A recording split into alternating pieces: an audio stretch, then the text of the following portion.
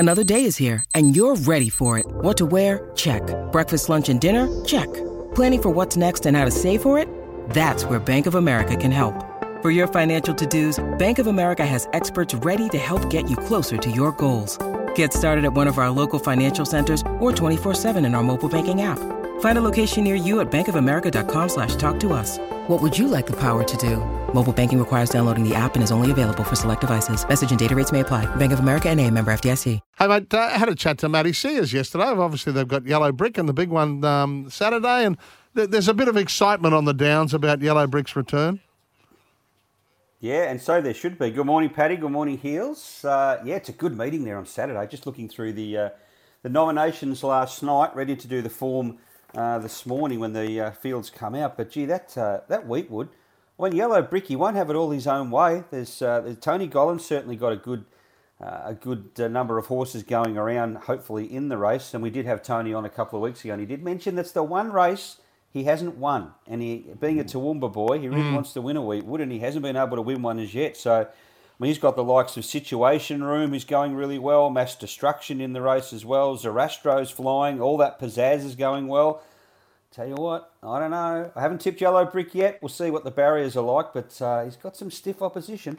Yeah, it's good. I think it'll be the story. Well, the narrative would be better for Queensland racing if Yellow Brick wins, doesn't it? And heads down to those, to the Eagles, and goes well down there. They don't give their fairy tales away easily, though, do they? No, not in racing. No, that's a tough caper. No, you got to earn them. Well, speaking of them, that's for sure. But, speaking of earning, you just said that there's more money out there. Yeah, well, the Sunshine Coast Friday night season kicks off not this Friday night, but the Friday night following, and I think we race 3 successive Fridays after that, and then they go either 1 week or 2 week gaps all the way through till March. Now, some exciting news yesterday. The Sunshine Turf Club and TAB announced a new Friday night race series, the TAB 100,000. Hang on, we get this right. The TAB 100s and thousands. Now, there's 7 meetings or 7 races spread between September and March, and they're up for $100,000 in prize money. They'll all be 1,000 metre races, and they'll vary in class, and $2,000 bonus there for the leading trainer over that series. So 7 $100,000 races all over 1,000 metres during the night racing season, which is good because we can get some, an overload of low benchmark and maiden races. So that adds a little bit of excitement to the Friday night meetings. Yeah, will that drag a sprinter or two up there? I think it might. Yeah, it's $100,000, so I'm sure we'll get some horses from Brisbane coming up for those races. I mean, I tell you what, I wouldn't mind a horse going around $100,000 race, Heels. That's a bit like the Moonee Valley series, isn't it? It is. Yep. Righto, good on you. They're 955 metre races. Yeah, 900. So something similar. That's good. It's good to do. It's good initiative shown by all parties there. Now, with the main focus on Toowoomba at the weekend, is not surprisingly there's big fields here in Doomben today. Yeah, there are. There's 9 races at Doomben today, and I think, too, just on racing, I think we go to 10 races on a Saturday once daylight saving hits us, which is only about a week and a half away, guys, believe it or not. It doesn't hit us, it hits the other states, but we'll go to 10 races on a Saturday, and we'll go to 7 races on a Wednesday once daylight saving hits the other states. So it's not far away. But yeah, good fields today. Tell you what, I tried to find something at a bit of value for you out there. I just couldn't. I've come up with 3 today, and they're all, 2 of them are nearly basically in the red, which is a bit of a worry. So we might have to play the multis today. But I do like race 3, and this is the one at the better odds. Number 5, He Liked 'Em Pretty. Blake Spriggs will ride this one for Rob Heathcote. 3 starts, a win, and that was last start at the Sunny Coast back in May. 2 placings prior to that. Now, trialled really well.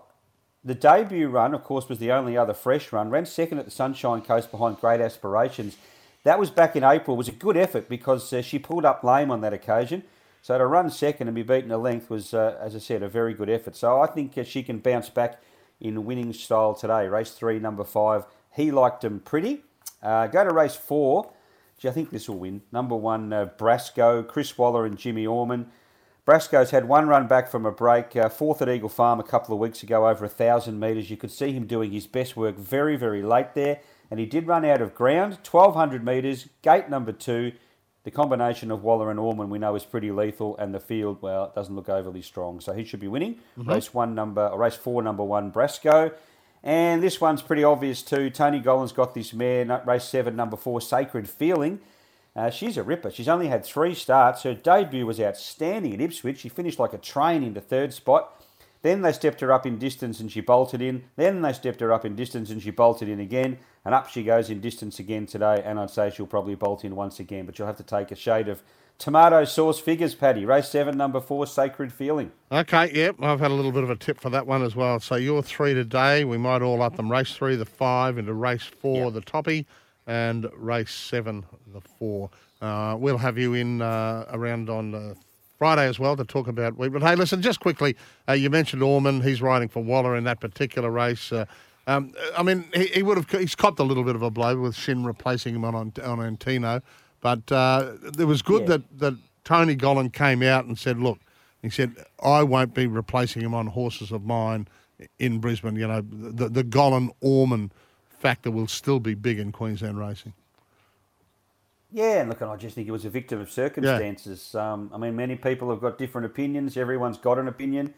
But, gee, you know, we see unfortunate, unlucky rides every day of the week. And poor old Jimmy, if he could have got through that fence there, he would have driven it through. We've seen him in Brisbane many times get a horse through a very, very tiny gap and get the money. And everyone's saying how great a ride it was. So he was just unlucky. Had he have got through, it would have been an outstanding ride. But it's just the way it goes, unfortunately. And Blake Shin's a brilliant jockey, so you know, and I can see that difference there, the whip in the right hand versus the whip in the left hand.